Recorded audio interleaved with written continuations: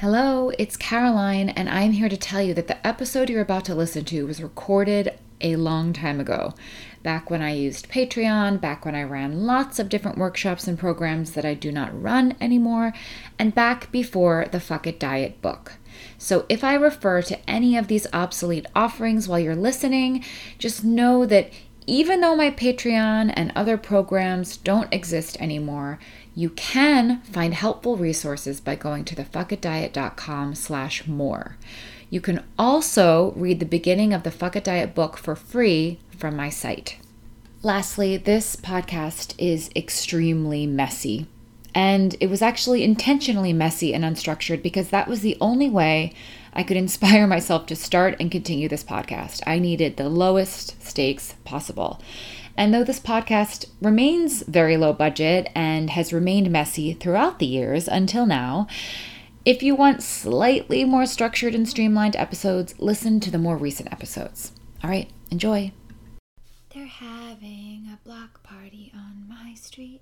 I don't want to go outside. Welcome to the Fuck It Diet Radio. I've closed my window so you can't hear the children playing Halloween games. It's really cute, actually, but I have nothing that I want to really do out there. I don't know why I'm feeling so antisocial, but I am. I don't always. I just don't feel like going to a block party on my street. But that's what I get when I buy a very, very tiny house in a very, very, family neighborhood. They're nice. They're all so nice. Well, I actually wouldn't know because I don't really know them. Let's move on. This is the Fuck It Diet Radio. My name is Caroline Dooner, and while there's a block party on my street, I am recording this podcast episode because I have waited far too long, and I've been meaning to for the past week, and so it has to be today. This podcast is now essentially brought to you in part by my Patreon page, patreon.com/Caroline Dooner. There you can join for as little as $1 a month. It supports the podcast and it also gives you access to asking questions for the podcast and connecting with other podcast insiders over there. And also I post some things over there that I don't post other places. I post book excerpts as I'm going through my manuscript. And it's a place that I think is just going to continue to grow. So if you have any interest in kind of joining on a pay what you can scale for Fuck It Diet newbies or alums, go over there to patreon.com/Caroline Dooner. That is my name. I didn't make it patreon.com/The Fuck It Diet because I always worry that I'm going to get shut down for having a bad word in my title. It's something that has already affected me. I can't do promoted posts on Facebook or Twitter or Instagram because I have a bad word or anything, and I can't trademark the name either. Anyway, over on the Patreon page, basically you can influence the direction of this podcast, both with your questions and with your feedback on the kinds of segments and kinds of episodes that I do. So I will see you over there. And today me and my microphone and I and the children in their cute Halloween costumes on the street, we are all going to be answering questions that were asked by podcast insiders on Patreon. So let me find them. As usual, I have not gotten anything up and ready, so I'm doing that now. Okay. So here is the first question from Prissy. She says, I was wondering, I made progress lately about letting go of the fear of gaining weight and eating more. Progress I've been trying to achieve since last June, but every time I think I really stop worrying and counting because it feels so good to be satiated, my mind goes back to worrying about how hungry I get and thinking, oh my, how can I be hungry? I just ate 800 calories not 2 hours ago, and things like that. And actually, the calculator in my head has not stopped completely. So this is very, very normal when you're trying to get away from counting numbers and overthinking the food you're eating. It's just a habit of the way that your brain is used to working, and it's essentially a coping mechanism because it's very distracting. It distracts you from everything else in your life. It's almost it's almost like a compulsion to make you feel safe and feel like you have control. But that doesn't help you when it's happening because it's still happening. So it really does just take time and trust and persistence. But one of the things that I was able to do when this would happen is I completely changed my understanding of how important it was to have calories and to have food to heal a metabolism. So it started to become, I sort of just like switched my perspective on it. So it became, if I'm hungry, I haven't had enough food. And it became, have I eaten enough food today? Have I eaten enough food today to let my body, if your body's really, really hungry, it's one of the reasons is because it's repairing from years of dieting and years of being on what felt like a famine to your body. So have I fed my body enough to make it know today that it is fully fed and that there is no famine anymore? That is one of the best. It's not a mind game because I actually really did learn that we had been, I keep saying we, but yeah, we as dieters have been looking at calories in a really unhelpful way, because when we do this restrictive thing, all it's doing is making your body conserve and making your metabolism lower, which biologically makes your hunger hormones and your appetite higher. So really, it really is about making sure that you have fed yourself enough to let your body calm down. And this often takes months and months and months. So I can calm you down by saying, don't worry. This is normal that this is happening and nothing is wrong. And can you switch it around to being, have I had enough food today? Am I feeding my body enough?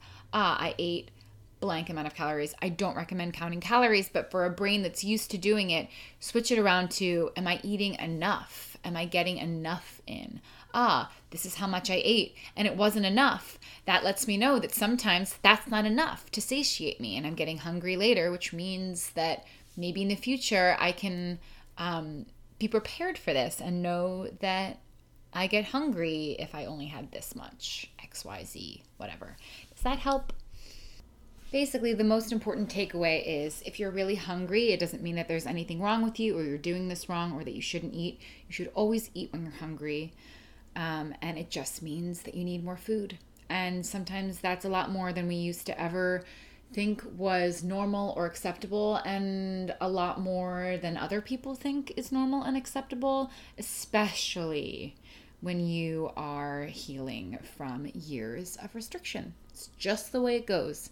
And I'm sure that other people in the Patreon group can pipe up and talk about their own experiences, because I know that almost everyone experiences something like this during the first, many months or even year of the Fuck It diet. And, forevermore, but you just won't be so freaked out about it at a certain point. The next question is from Ines? Oh, tell me how to pronounce your name. I'm sometimes really bad at pronouncing names.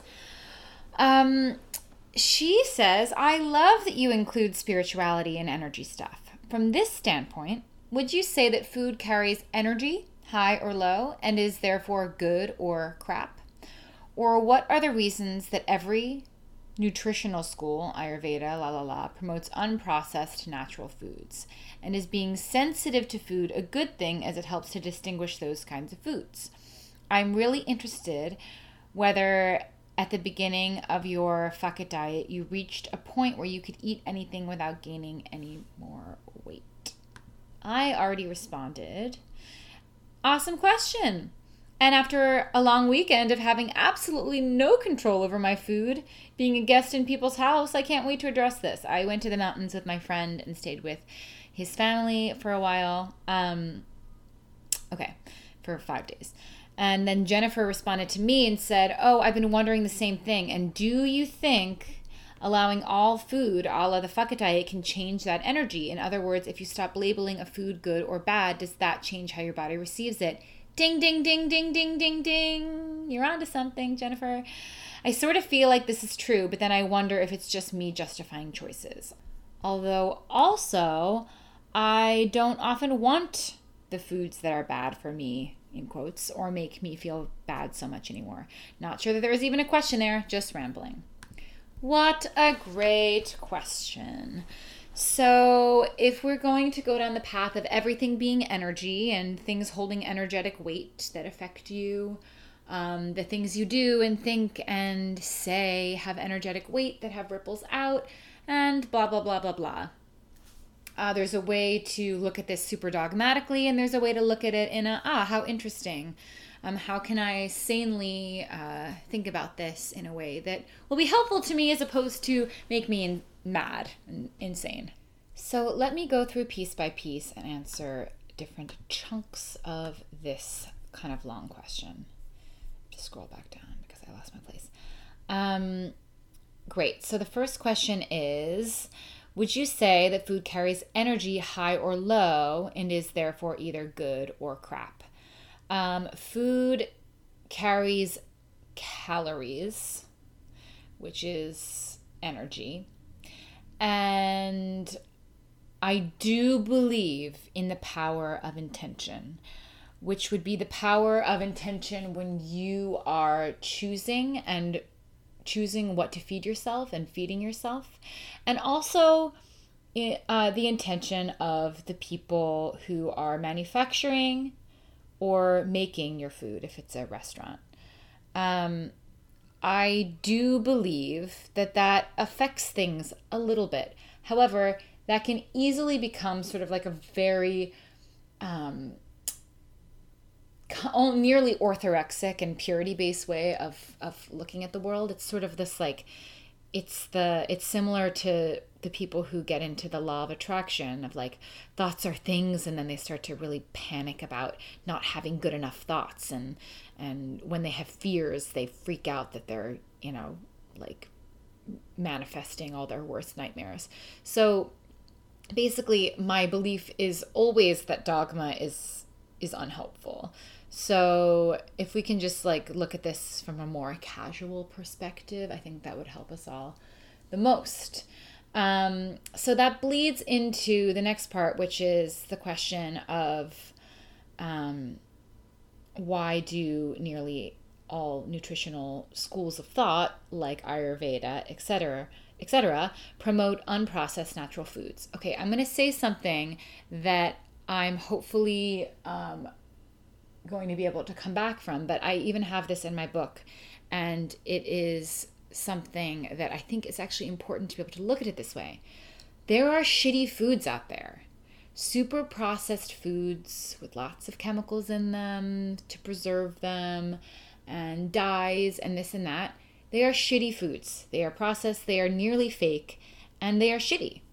They're not great.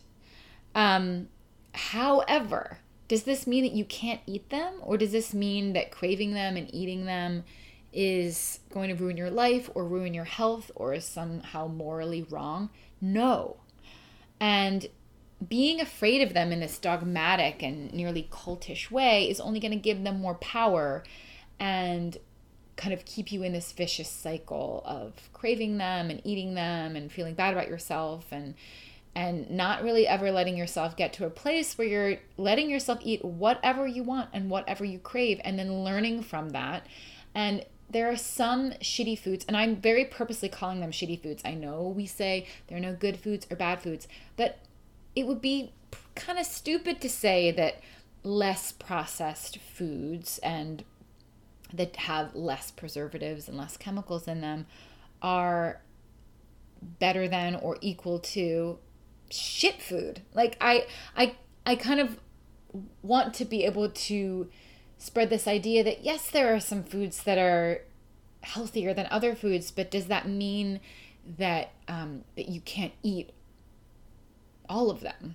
Do you know what I mean? And then slowly but surely start to listen more and more and understand that it will change and you will crave different things at different times, and that when you eat anything, you should never judge yourself for it. You should only be happy that you're not hungry anymore, see how you feel, and move on with your life. So with that being said, you have more control over the energy of food and the energy of sort of like the alchemy of the food plus your body plus your intention, when your intention is to lovingly feed, nourish, and enjoy your life, nourish yourself and enjoy your life. If what you want from the food you're eating is enjoyment and feeling satiated and tasting something delicious, you are going to be able to digest it better. You're going to be able to extract more of the nutrients from it and detox any of the chemicals that aren't as good for your body, because that is how your body's designed. It's designed to take the good and process out the bad. That is, the deal. That's the point. Are you morally superior, and are you guaranteed to be healthier if you only eat unprocessed natural foods? No, that's the big joke, Can it improve your health? Sure. And this all should come down to curiosity, self-experimentation, experimenting on yourself, seeing how you feel after certain foods, taking away the shame, taking away the fear, understanding that your body can do this. And for the foods that your body can't do, your body will speak up and let you know. So I'm answering this question. I always get really nervous that I'm going to trigger people, or that people are going to think, oh man, she really does think that I shouldn't be eating certain foods. No, that is not what I think. I really, really think that you should let yourself eat absolutely everything in whatever quantities your body craves, because that is the way to heal the biological part of food addiction, the actual hormonal fear of famine that actually makes us crave lots and lots and lots of food to try and heal that state. And also the relationship with food that's caused by fearing certain foods and feeling shame over certain foods and feeling that certain foods are forbidden and I'm never going to be able to have this again. Those are the two different sides of the relationship with food that will keep you in kind of a weird, stressful, non-intuitive place. So I feel like we should be able to say, yes, some foods are really shitty. They're shitty. They're not real food, and they're probably not like inherently the best for you. But does that mean that you can't eat them and be perfectly fine and move on with your life and even be satiated and, take whatever good is in them? No. I kind of forget what the question I asked was, but I mean, yes, you should be able to do that. And then it gets super relative too. There's a reason why I'm not mentioning any sort of foods, because depending on your own diet beliefs, your own diet history, you're going to have some beliefs about what foods are good or bad. And the whole point is, in learning to eat normally, no foods are good or bad, a cake is not even close to one of the things that I'm thinking of when I'm thinking of shit food. But of course it's all relative too, because there are cakes that are made out of with love, with the best ingredients that you can find and buy, and real butter and real whatever. And I do think that there's going to be more nutritional value and more vitamins and whatever in that cake than in the, Funfetti Betty Crocker store-bought mix. But does that mean that the Betty Crocker store-bought mix isn't something that you should buy and enjoy? No. You see what I mean? You understand what I mean? So it's all just a matter of feeding yourself, eating what you like, and trusting that you're going to be led to the things that are going to nourish you. And actually that brings me to the next part of this question, guys, because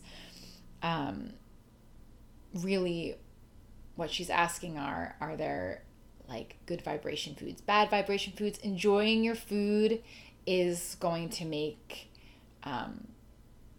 your body respond to it better and be better for you energetically and otherwise. Being grateful for the food you're eating, enjoying it. Those are all the ways to make sure that you extract the most good and benefit the most from your food. So then she continues, is being sensitive, quote unquote, to food a good thing as it helps to distinguish those kinds of foods?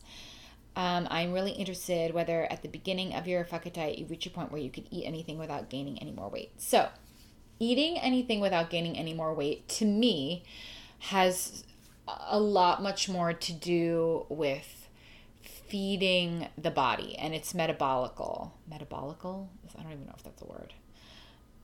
It sounds sort of like diabolical, so it's feeling wrong right now. But when your body feels fed, it does not matter what you eat, it will maintain a relatively stable weight. So I really don't think that good foods, bad foods has anything to do with your body's weight set range. And yes, for me and many others that happened, for me it was probably 6 months to a year in. I still fluctuate as humans do, but it's not this kind of dramatic yo-yo, and it has very little to do with what I'm eating and way more to do with like whether it's winter or summer or whether I'm stressed or not or whatever. The other part of this question is being sensitive to food good as it helps to distinguish those kinds of foods? Yes, if you can tell what foods you feel good on and what foods you feel less good eating, that's great. That's awesome intuition. Again, does that mean that you can never ever eat the foods that don't make you feel great? No, eat them. Your body may change and respond differently to certain foods. It may start to feel great eating a certain foods. It may start to feel not so great eating foods that used to feel great. You're allowed to be in process. You're allowed to eat things that used to make you feel bad and see how you feel again. There's just, my desire is to take the dogma and the fear out of needing to do it right all of the time and to find some like perfect, pure, perfectly intuitive, like this obsession with like always being so perfectly intuitive is unhelpful, because that's not really what intuition is. That's not letting yourself kind of learn from the way you feel after eating certain foods. So let's go down to Jennifer. I've sort of been saying what Jennifer is saying, but I also should have read, I think it's Enos, I hope I'm pronouncing it right. She also said in another comment, I'm in recovery from a long-lasting eating disorder, and at the moment vegetables suck and pastries freaking rock, so no Ayurveda for me right now. Yeah, honestly, you need to just follow that. Pastries are exactly what you need, because it's going to be a lot of butter and carbs, and that's exactly what a depleted metabolism needs to repair itself. That's what you need right now. That's exactly why you are craving it. And you will crave vegetables again in the future, probably, and it'll be at the right time for you, and it'll feel good. It won't feel forced. And you don't need to rush that timeline, because your body knows how to take care of you and knows how to help you crave the right foods for whatever state you're in right now. I read this book that was talking about how humans kind of have cleansing periods and repairing periods, and that you'll crave different things based on what kind of state your body needs to be in. So if you've been in this famine/eating disorder for years, your body's going to need to be in a repairing place for you. And maybe in a couple years, your body will crave more vegetables because it'll feel like being in a clearing. And again, please don't get dogmatic about this. The point is, you can't control it. You need to let your body kind of dictate what state it's in and what it needs. But Jennifer said, do you think that allowing all foods can change that energy? In other words, if you stop labeling food or bad, does that change how your body receives it? Yes, I fully believe that, because you're able to actually be present with the food, extract the good, get rid of the bad, whatever that means. Like I'm when I say get rid of the bad, I mean like if there's some sort of like bacteria on your food or chemical in your food that your body would not like to store in its tissues, it'll get rid of it if you're not in this like manic, fearful state. And it'll probably get rid of it if you're in a manic, fearful state too. But my point is, yes, your body will respond better, which creates a better energetic environment of circulation and flow. If you are in a place of trusting your appetite and trusting the food you're eating and trusting that you'll know if certain foods aren't good for you ongoing if you feel horrible eating them. And you don't need to be perfect at that. It can be something that changes, morphs and changes as you go through your entire life. And then she finishes off by saying, I also don't even want foods that are quote unquote bad for me or make me feel bad so much anymore now that she's on the fuck it diet. Anyway, I hope that was clear. Again, for anything that's particularly confusing, or if there are follow-up questions on any of these things, I hope you join us over at Patreon and you can respond or ask follow-up questions, etc., etc. Let's move on. There's another post over on the community page. Tra-la-la. Ooh, so many. All right. So, okay. Emma asks, hi, Caroline. I have a question regarding quote-unquote food addiction. First of all, I'd like to thank you for your work and teachings. I took your intuition intensive and have been practicing your eating principles for about 10 months now. I've had some slip-ups and returns to restrictive eating, but now the negative effects of this are so noticeable so quickly.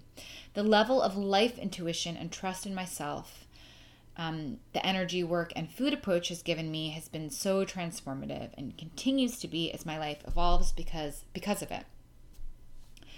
That's awesome to hear. I am just now coming back from a few trials of not eating sugar to see how my health and concentration improves. I always end up eating it again and feeling for a while like it helps my intuition, energy, and happiness levels. However, I still feel quite addicted to it. I still have so many beliefs about sugar addiction, and on top of that, I have a history of drug and alcohol abuse from which I have been in recovery for about 1.5 years. I know that you drink alcohol rather regularly, quote unquote. I mean in your approach, not frequency. Oh, yeah. I actually didn't understand that till I read it this time. Because I really don't drink alcohol that much these days, though I did and have and hope to again. Yes, it is regular to drink alcohol in a regular way on the Fuck It diet. Okay, now I'm just making it more confusing. And that there have been many studies and theories that alcoholism is not just an emotional and psychological addiction, but a physical allergy resulting in physical addiction. That is fascinating as well. So my question is whether you entertain the idea that certain foods can trigger addiction in the bodies of those who have such histories, different from normies, as we call them in recovery. I realize it is a difficult question to answer with a blanket yes or no. Yes, you're right, it is true. To answer with a blanket yes or no. I certainly believe that dieting, food restriction, and weight loss pursuits are just as much, if not more, addictive.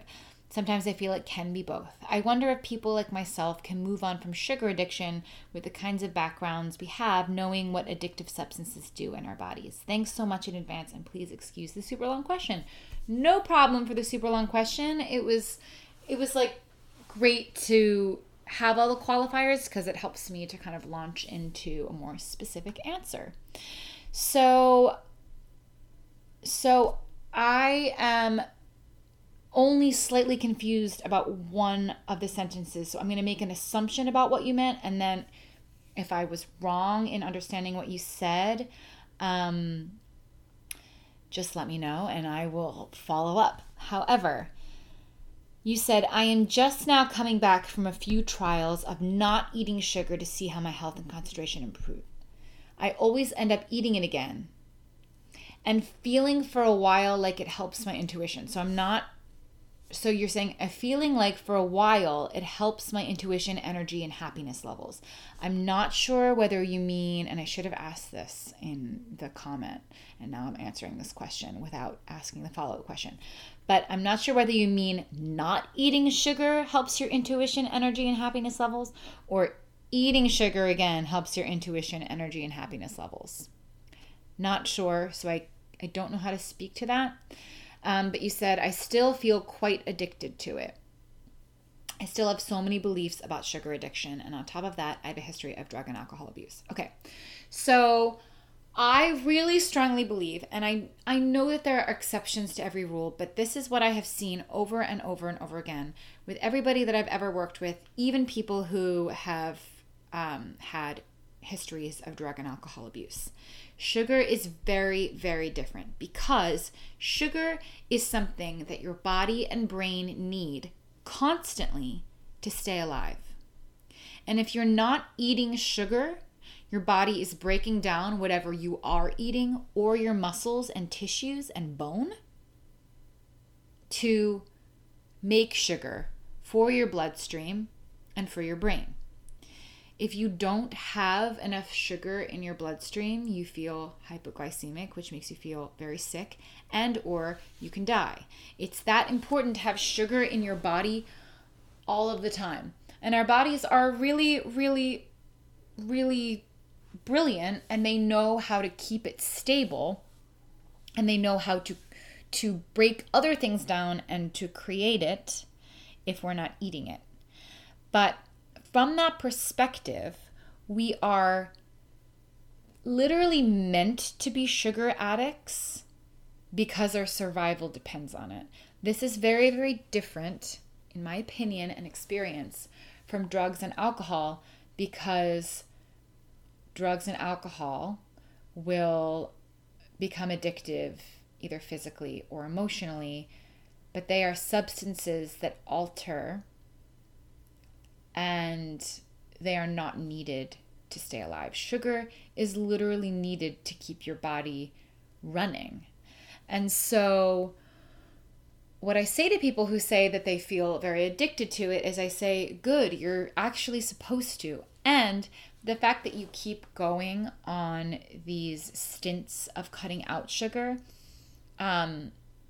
would make sense as to why you still feel especially addicted to sugar. So when you're not eating enough sugar, your body is going to wire your appetite to feel very addicted to it because it really wants you to eat it more. And I often like to say that sugar is addictive like oxygen is addictive.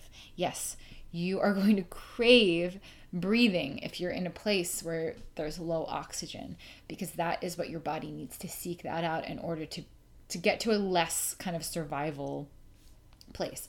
And when people go on low sugar or no sugar diets, this ketogenic process has to happen where the body is breaking down protein and or your own muscles to create sugar for your cells and your brain. And that is a survival state. So there's also kind of like an adrenaline high that can come along with that as well, because it's literally a survival state. It's oh man, we need to kind of do something different. And your body can get used to that state too, which is why reintroducing sugar to people who haven't been eating it can be an adjustment process, because the way the body is used to breaking down fuel has to sometimes take some time to change over. So again, I don't know whether you're saying that when you eat sugar again, it helps your intuition, energy, and happiness levels. But that's what I would guess, because we need it that badly. So I feel like I can connect and calm down and connect to my intuition when I am fed.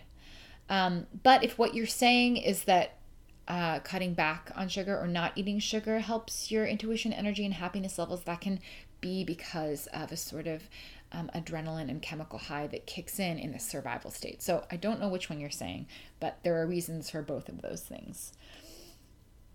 Let me continue. I know that you drink alcohol rather regularly in your approach in the Fuck It diet. I, interestingly enough, used to drink so much more than I do now, and it has been a very subtle and slow, and I have like nearly a comical amount of alcoholism in my family. So I'm very aware of I've always been kind of like wondering whether, what my relationship to alcohol is. And I have sort of had this physical reaction to alcohol. I mean, I actually just this morning was like, maybe I have an allergy to alcohol. I feel horrible when I drink. I have a terrible headache.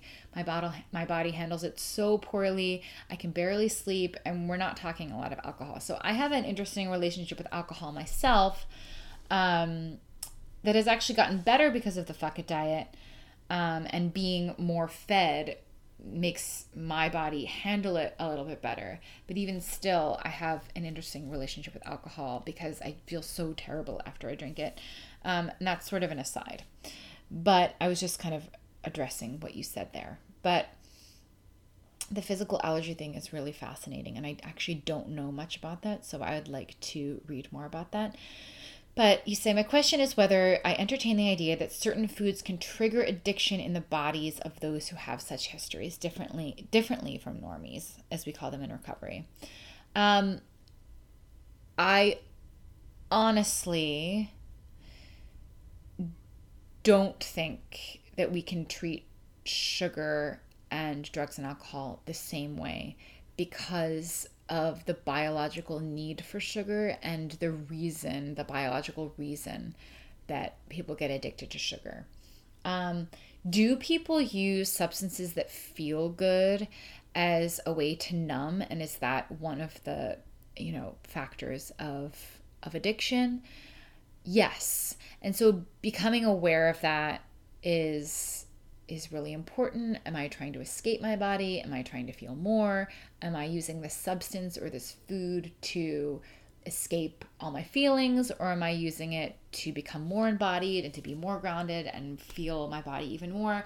Those are always important questions to ask. But I think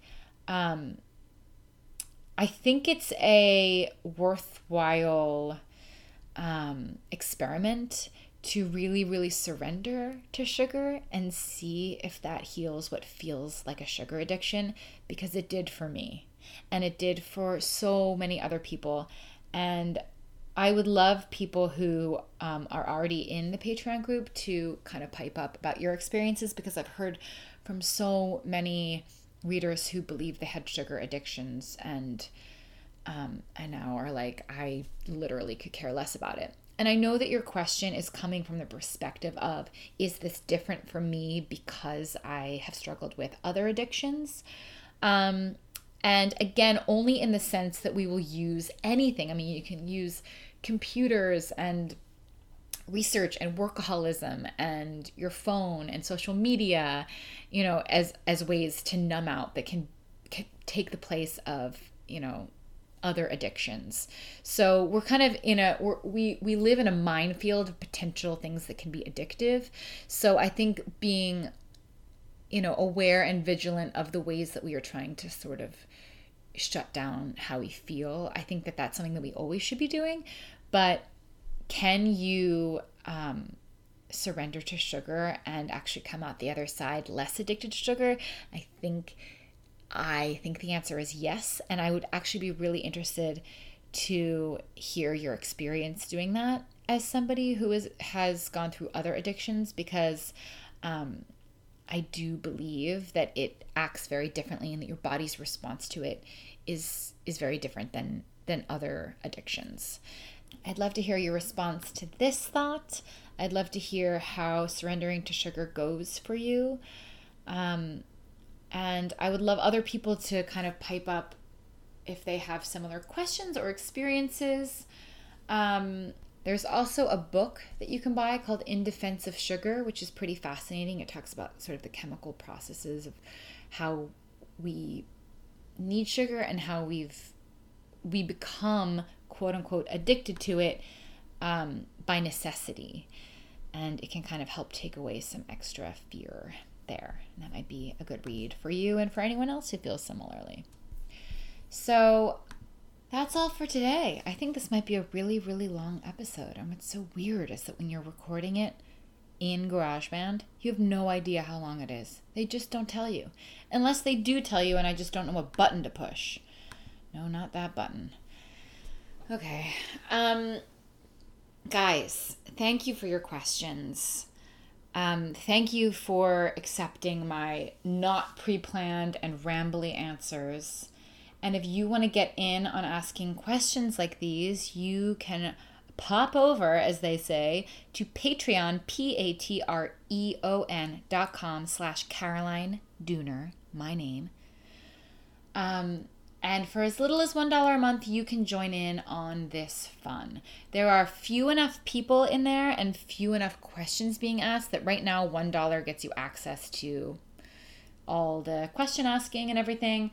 In the future, if it becomes this big crazy group, asking questions might go up to $5 or $10, but that's not the way it is right now. So get in on it while it's still super accessible. I mean, I hope it always stays accessible. It will always stay accessible, but right now it's extremely accessible. It's an awesome group that I'm super excited about, and it's a great way to connect with other people.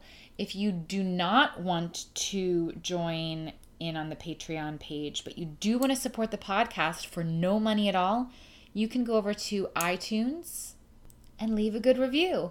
And the more good reviews this podcast has, the easier it is for other people to find. It's like an algorithm thing. I don't know how it works, but it really does help other people to find it and then to click subscribe or to listen if they see that it's been reviewed well. So that can help a lot if you're interested in just giving the Fuck It Diet a little boost. And other than that, I will see you in a week or two. And I'll be answering more questions or doing whatever, because I don't know who I am or what I'm doing. And I never make plans. And when I do make plans, I rarely stick to them. But you know what plan I am sticking to? I'm writing this goddamn book. And it's actually really, really close. And it's really, really exciting. And my book agent is in Germany right now, pitching it at an international book fair. Anyway, guys, you're great. Thank you for listening. Thank you for asking questions. And I will talk to you next time. There was a time when I used to, for no reason, record songs at the end of my podcast's episodes. And they were often like totally unpracticed and unrehearsed, and me playing a guitar, which I don't really play. I like barely play it. And I stopped for a while because it was like an extra pressure to have to like have a different song that I was going to play. And I also sort of worried that it was like annoying or alienating because this is not I don't know. Also, who knows? Like, am I going to get sued? Maybe. But I'm going to try to play a song that I don't know very well, but it's a song that my mom, who's not a singer, sang to me once because her cousin sang it to her before she died. It's not funny, but it's actually a really pretty song. So I'm going to sing it, and I'm probably going to mess it up, and I'm probably going to regret this deeply. But here we go. It's a lesson too late for the learning, made of sand, made of sand. In a wink of an eye, my soul is turning in your hand, in your hand. I'm also totally changing what I'm saying here because I don't really like what they have. Are you going away with no word of farewell? Will there be not a trace left behind? Well, I could have loved you better, didn't mean to be unkind. You know that